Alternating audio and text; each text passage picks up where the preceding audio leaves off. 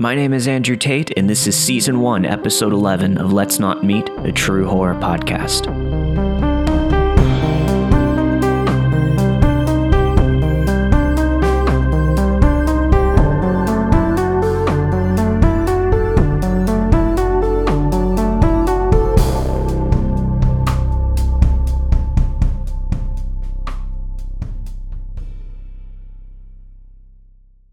This story extends from 8th grade middle school to my freshman year in college. I'm 24 years old now, so this must have began in 2008. I was raised in a Korean household with strong Christian beliefs. Every summer and winter, there would be a youth retreat where all the teens in our church would go to one big joint retreat with counselors and teenagers from churches in and out of state. I met my best friend Hannah there. She was from Philly and had a pastor who was white, who we called Pastor Allen. And I'm only stating that he's white because it ties into this whole weird fetish thing that these retreats were predominantly Korean. After these retreats, everyone would add each other on Facebook and keep in touch. I remember a day or two after 2008 summer retreat, Pastor Allen would often reach out and ask how my quote-unquote walk with God was going since the retreat, and if I ever need someone to speak to, I could always confide in him. This didn't alarm me at the time because counselors would often keep in touch. I always kept our conversation brief, considering the fact that I was shy and timid. Over the years, I'd always see Pastor Allen at retreats and was friendly with him. Nothing strange ever happened other than his persistence with keeping in touch with me on Facebook and other things after the retreat. I slowly stopped talking to him, and eventually we didn't speak at all. This is where it all starts getting weird. One day after our summer retreat in 2011, I got a friend request from a woman named Sumiko. I noticed we had a lot of mutual friends from the retreat, so I assumed that she was a counselor there. She messaged me immediately after I accepted her friend request. She and I became quickly acquainted. At the time, I was 15, and she was everything I needed in an older sister. Although we never met, I let my naivety get to me, and I confided in her about my teenage girl troubles. After months in, I remember walking into church and asking one of my youth leaders if they met Sumiko at the retreat. He said he had never heard of her. I asked him to check the roster, and he did, only to find that there was no Sumiko on the list. That's when things started to get very eerie for me. I panicked and went home to block Sumi off my Facebook. I saw on her page that the only person who continued to tell her it was nice seeing her was Pastor Allen. No one else from the retreat seemed to be interacting with her at all. It all started to freak me out. I blocked her and unfriended Pastor Allen. I remember no longer attending these church retreats. A few days later, I received an email telling me that Sumiko decided to attempt suicide because of me, and that the email is coming from the mental hospital that she was staying at. They told me it was all my fault. I was a junior in high school under high amounts of stress from the SATs, and I deleted that email because I wanted to forget about it all and focus on studying. Shortly after, I started receiving really unfriendly anonymous messages on my Tumblr. They would tell me that I was going to burn in hell for eternity if I continued to stray from God. They continued all the way into my senior year in high school. I always deleted and ignored them, or would reply sarcastically and laugh at them with my friends. Eventually, the messages faded and I didn't hear much from them anymore. In 2012, I got accepted to a close-by Christian college and I moved into my dorm. My dorm floor decided to have a little icebreaker meeting to help us get comfortable. I met another Korean girl, and we began talking about our similarities in our childhood being raised Korean with Christian parents. I opened up to her about my encounter with Pastor Allen, and midway through the story, I saw her face slowly dropping and getting pale. She told me she had a very similar encounter with the pastor she knew, and that he was also a white man working with the youth in an all-Korean church. I asked where she was from, and she replied with the same state that Pastor Allen was from. She then asked me the name of the pastor. I told her Pastor Allen. We had the same predator in our lives at the same age. I'm not sure where Pastor Allen is now, but I pray to God that he's not harmed any little Korean girls. It's absolutely disgusting. He was borderline 60 years old when I was 14 or 15. It makes me sick knowing that people will prey on children in the most vulnerable ways. It ruined a lot of my perspective on Christianity as well. It's horrible to take something so spiritual and take advantage of a child with it. So Pastor Allen, with the creepy young Asian girl fetish, let's not ever meet again.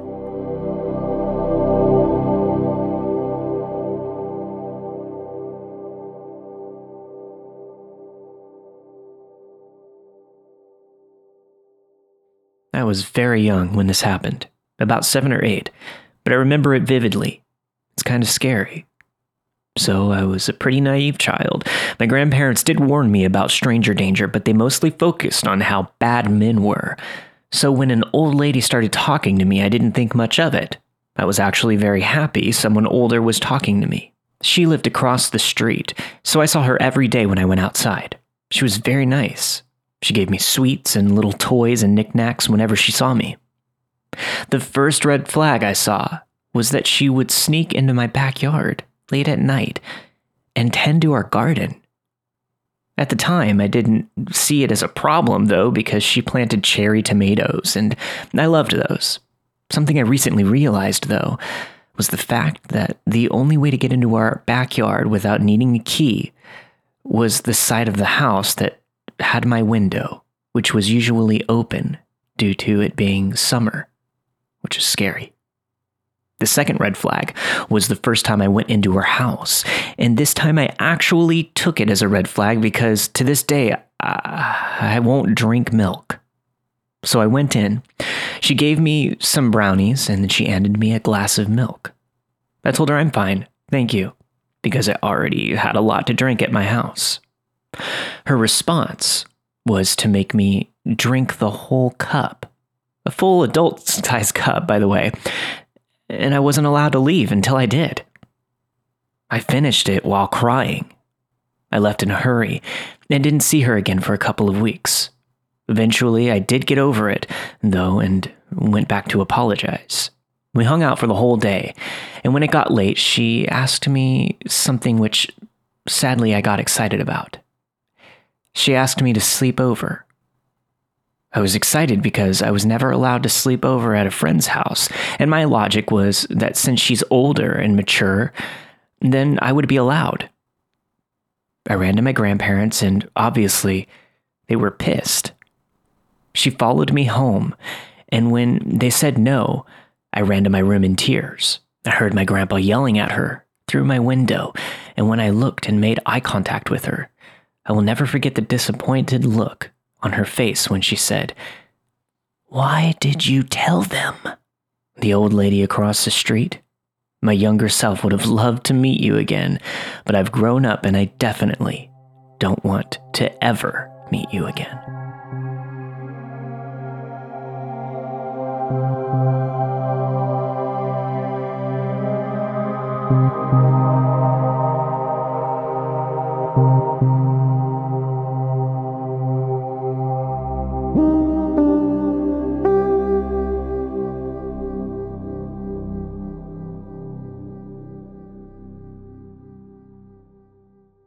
This happened in the summer of 2013 when I was 27 and living in a rather large city in Texas. I lived in an historic district that had gorgeous old mansions from the late 1800s and early 1900s on one block and crack houses on another. The area was and still is in a perpetual state of transition, and I lived on the cusp of the two sections. I had moved to this area in January, from an even shadier part of downtown to an old house that was split into 4 units. Each of us had 1/4 of the house, so 2 upstairs, 2 downstairs.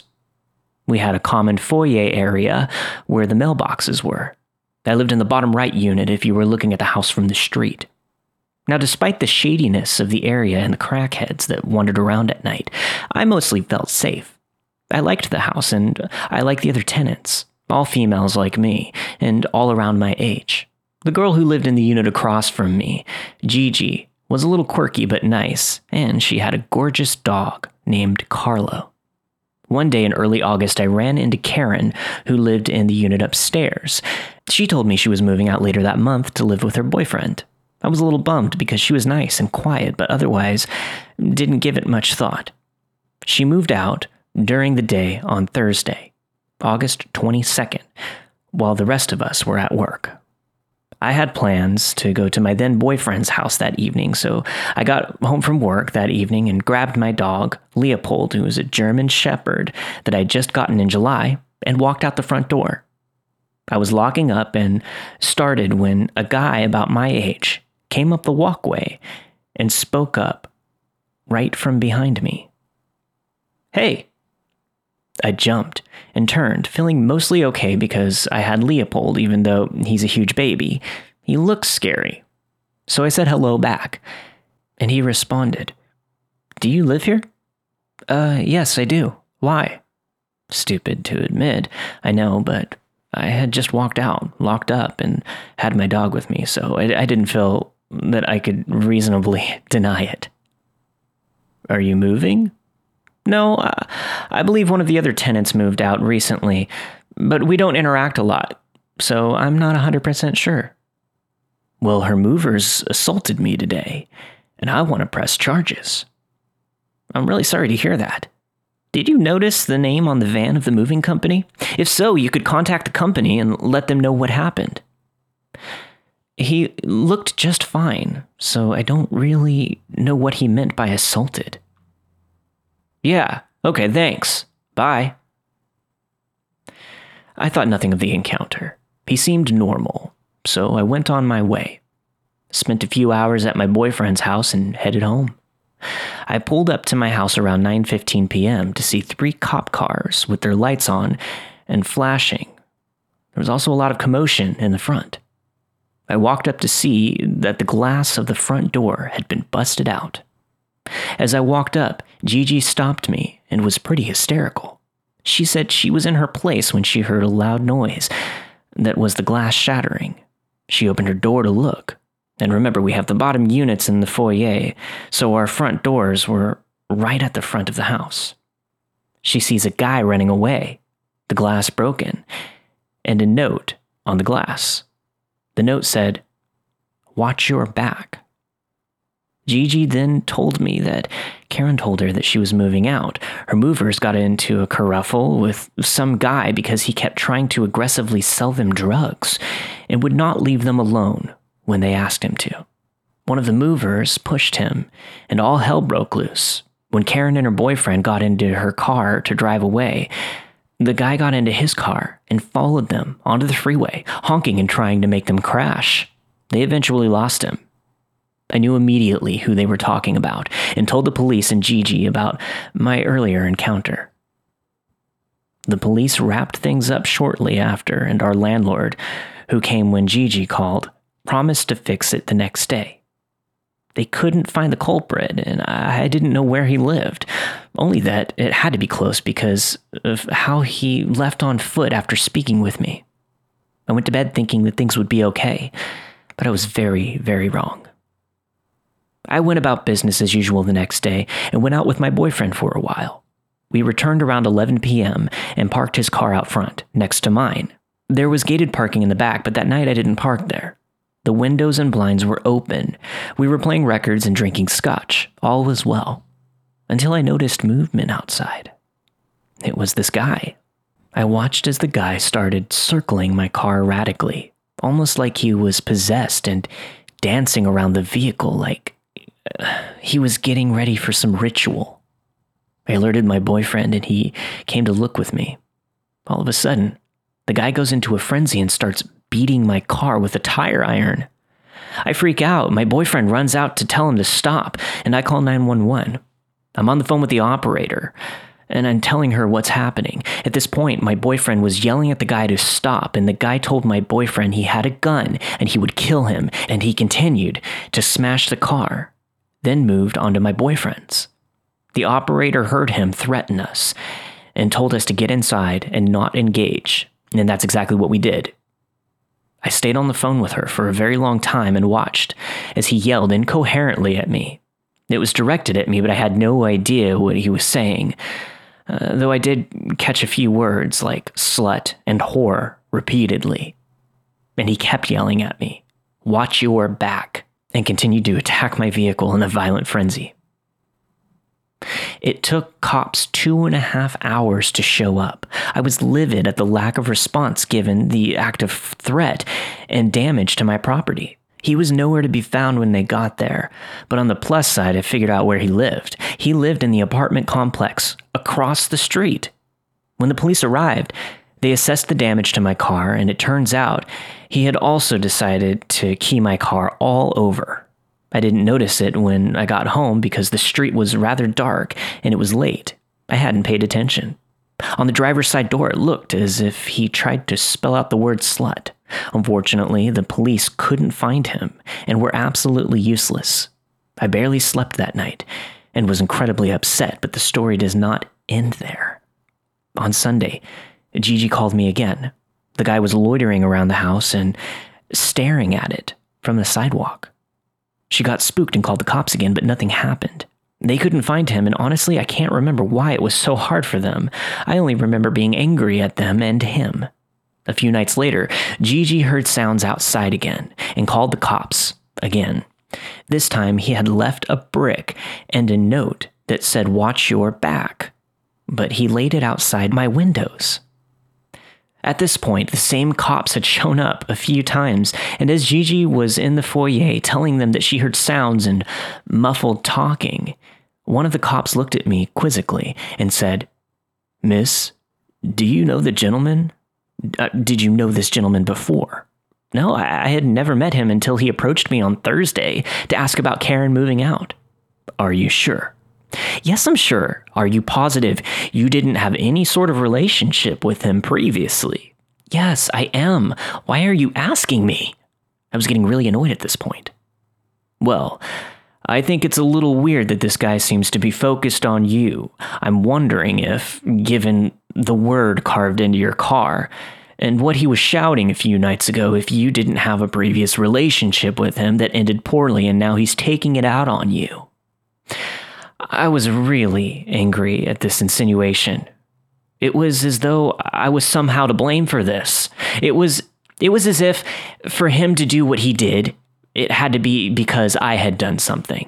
It couldn't just be because, he's a fucking psycho. I can't remember exactly what I said to the officer because I was so upset, and Gigi, bless her heart, was extremely offended on my behalf. However, in between Gigi's feminist rant, my growing anger and frustration, and my dog's whining and pawing for attention, the officer said something that I didn't process until a little later. He said it was obvious I was a target for a lot of the actions, not Gigi. We were the only ones there at the time, so the upstairs was empty. And that if it's true, I didn't know him previously, then he thought it was likely that he approached the movers and me intentionally, and he thought it was likely he had been watching me for a while. I went back to my place shortly after and stewed in my anger while drinking copious amounts of wine from my classy box. A few nights later, in the beginning of October, I woke up in the middle of the night around 2:30 a.m., incredibly thirsty. My room was at the back of my unit, so I walked from the back bedroom to the kitchen, which was in the middle of the unit. I'm not sure why, but for some reason I had the urge to peep through the crack of my blinds in the living room, at the front facing the street. And there he was. My house was pitch black, so he couldn't see me, but there he was, standing on the sidewalk in front of my unit, just staring at my windows. I jumped back and started hyperventilating, made sure all the doors were locked, and contemplating calling the cops, but axed that idea because I was pissed at them. I stayed standing and watching from the cracks in the blinds. He barely moved for almost an hour, and when he walked away, it was obvious from the way that he moved. He was either intoxicated or high on something. I made sure that the doors were locked, ran back to my bed, and checked on Leopold, who was snoozing peacefully in his bed in my room. I couldn't fall back to sleep. I was anxious all of the next day. I was also scared that Leopold was home alone and was scared that maybe the guy would break in my window this time and into my unit and somehow hurt my dog. I was a nervous wreck. The next night I couldn't sleep at all. Around 3 a.m., I made my way to the front and there he was again. That night played out exactly as the night before. This sick dance went on for weeks until he started leaving the sidewalk and walking into the yard, closer to my house and my window. I watched every night as he got closer and closer. I was terrified. Eventually, one of my friends gave me his gun, and another one gave me his shotgun. And yes, I knew how to use both. I have my concealed carry license, but didn't have my own gun at the time because I was in the process of choosing which gun I wanted to buy. They didn't really make me feel better, though. Those weeks were some of the longest of my life, and every night was the same. I didn't sleep. Work was hard because I wasn't sleeping, and I was worried about my dog. I was just a ball of panic and fear for most of October. I watched him watch my windows get closer and closer until one night he was right outside my window. Right fucking outside. I was frozen on the other side, scared. If I moved too much or looked through the crack, he'd see me. Somehow I worked up the courage to peek a little, and my blood froze. He was pissing on the house, right under my window. About a year prior, I had seen that movie with Sally Field called An Eye for an Eye, where she obsessively stalks her daughter's rapist and killer who got off on a technicality. She follows him while he's delivering groceries. After he delivers groceries to this woman's house one day, she watches as he urinates on the woman's fence before he leaves. He returns shortly thereafter to rape and kill the woman. So needless to say, I was freaked the fuck out. I called my landlord in the morning to let him know I needed to move and relayed some of the information and asked him if he'd let me out of the lease. He agreed. He knew he could easily find another tenant, so he wasn't worried about letting me go. A little while later, I was driving around with Leopold just to cruise and listen to music and mull over my living situation. I was still on my street, but further up in the nice part, with the old mansions. I loved this part of the street, and it's a relatively well-known street in my city. I was admiring the house when I saw a sign that said there was a back house for lease. I had loved this house since I was a little girl, and it was a huge corner lot with a massive gate circling around the backyard where the back house was located. I called immediately, spoke to the owner who said that they could show it to me that afternoon, so I called my mom to come look at it with me, and I loved it. He didn't mind that I had a dog and said that the dog could have his run of the yard as long as I cleaned up after him. He asked why I was moving and I explained the situation to him. He told me he was a retired police chief of a relatively big city nearby and assured me that no one was getting through his fence and security system and that he'd look after me. I moved later that week and ended up spending almost 4 years in that back house. I'm afraid the end is very anticlimactic. The story is not as scary as some of the others on here, but I was terrified for the duration of this time. I never saw the guy again despite being in close-ish proximity, and I never want to again.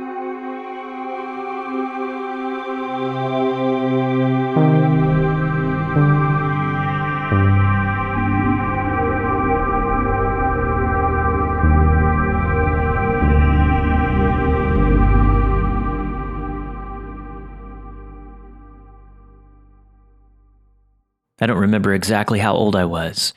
I remember definitely being in elementary school, probably about 5th grade. My mom and I loved to go to Disneyland. We lived about an hour's drive away and had annual passes. One of my mom's favorite rides was Tower of Terror, which I was very much afraid of because of the drops. Right in front of the ride is a little area for the fast passes. For anyone who isn't familiar, they're just small machines you can get passes from to skip the lines. This is where I would wait while my mom went on the ride. There was always a worker there, plus many others in viewing distance, and I had one of those flip phones in case I got lost. As I'm sitting there, I hear a worker behind me talking to a man, asking him to move out of the fast pass area since they were closing them off for the day. The man walked out and sat next to me. He was about 18 to 20 years old. He asked beforehand if I would mind if he sat next to me, which I said no since I didn't think anything of it, and there was plenty of space in between us. Now, I was a very friendly kid, so naturally I was going to start conversation with him while I waited. When I turned, he was already looking at me. He stuck his hand out, offering to shake hands with me, and gave me his name, which was Light. Now that I'm older and I've watched Death Note, I'm sure it was a reference to the show. I introduced myself to him and we began to talk. As the conversation went on, he scooted closer to me. Again, I didn't think anything of it, because we were pretty far apart still. I figured he just wanted to be able to hear me better. It was a relatively normal conversation, asking where I was from, my hobbies, and how old I was, etc., until he asked, "Do you have a phone? What's your phone number?" I'm a tiny 5th grader girl, and he has just told me he was 19. I froze and felt all of the adrenaline rushing into my body as he proceeds to grab and squeeze very high up on my thigh and the sides of my stomach. That lasted for about 5 seconds until I saw my mom, which prompted me to get up and run to her. As I walked up, though, she looked really mad and annoyed. She was looking past me, and from behind me I hear, "Hi, I'm Light." He shook my mom's hand. "I was wondering if I could spend the rest of the day with you guys." My mom said no, and he walked away. I began bawling my eyes out to her. She explained the reason why she looked so angry. It was because when I was a little kid, I used to invite people over to our house or to hang out with us, so she assumed that I had done it again. I didn't tell her about the touching until I began high school, which I definitely should have, but for some reason I had this idea in my head that I would have been in trouble if I told her. So, creepy Disneyland man, let's not meet again.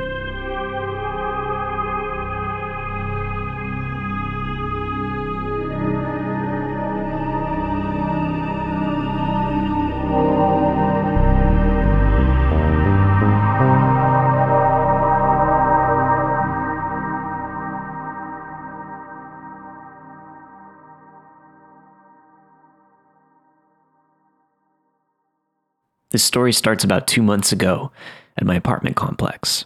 My fiance and I were sitting out on our balcony around 2 a.m. when we began to hear this strange metallic clinking sound. We both got up to look and saw a woman walking down the street towards our building. She was wearing a full face covering lizard mask and carrying a metal baseball bat. The noise that we heard was her nonchalantly tapping the bat off of the concrete as she walked towards us. For background, our apartment complex is on the top of a hill in the middle of the woods, so there is no reason that anyone other than our neighbors would be in the area. My fiance and I are obviously a little freaked out at this point, so we hid on our balcony and watched as she walked into our building and out of sight.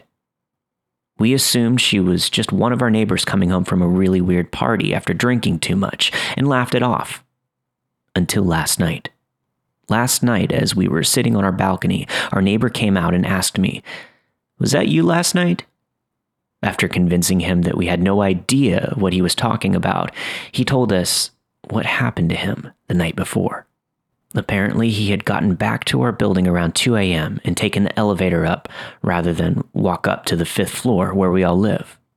When the elevator reached our floor, the doors opened and the same girl in the lizard mask was standing there, holding the bat. When he put his hand up and asked her if she was okay, she didn't respond to him. She didn't even flinch, move out of his way. Nothing. She just stood there, like she was in a trance, in his words. She then pushed past him into the elevator and stood there facing him until the door shut. After getting to his apartment and making sure his wife and baby hadn't been killed by a bat-wielding psycho, he went onto his balcony, and there she was, standing in the parking lot. He watched her walk down the street towards the leasing office about 300 yards, turn around, and walk back towards our building, taking an especially long route and passing right under our balconies. She then walked into our building, and we haven't seen her since. Hopefully, it stays that way.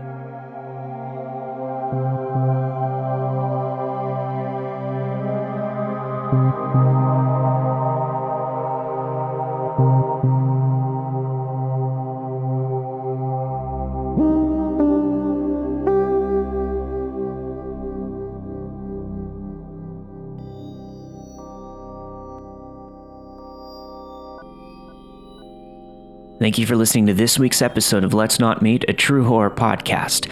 This week you have heard A Pastor with a Creepy Fetish by Mango Girl, Old Lady Sleepover by Orange Evie, Guy Across the Street and How I Spent a Month Watching Him Watch Me by Hemlock Muffins, Creep at Disneyland by I Rule You Drool, and finally, a retelling of the story Lizard Lady by ISOGirl123. If you'd like to hear your story on the show, email letsnotmeetstories@gmail.com. I'd like to wish Natalia, one of our listeners, a happy belated birthday. Your sister reached out and let us know that your birthday was March 24th. Sorry it's belated, but I do record my episodes about a week ahead of time, so last week was already completed. But I wanted to get it in anyways. So happy birthday, Natalia. And thank you to all of my Patreon subscribers that donate to the show. If you would like to donate, visit patreon.com/Let's Not Meet podcast. Every little bit helps. I'll see you next week for a brand new episode of Let's Not Meet.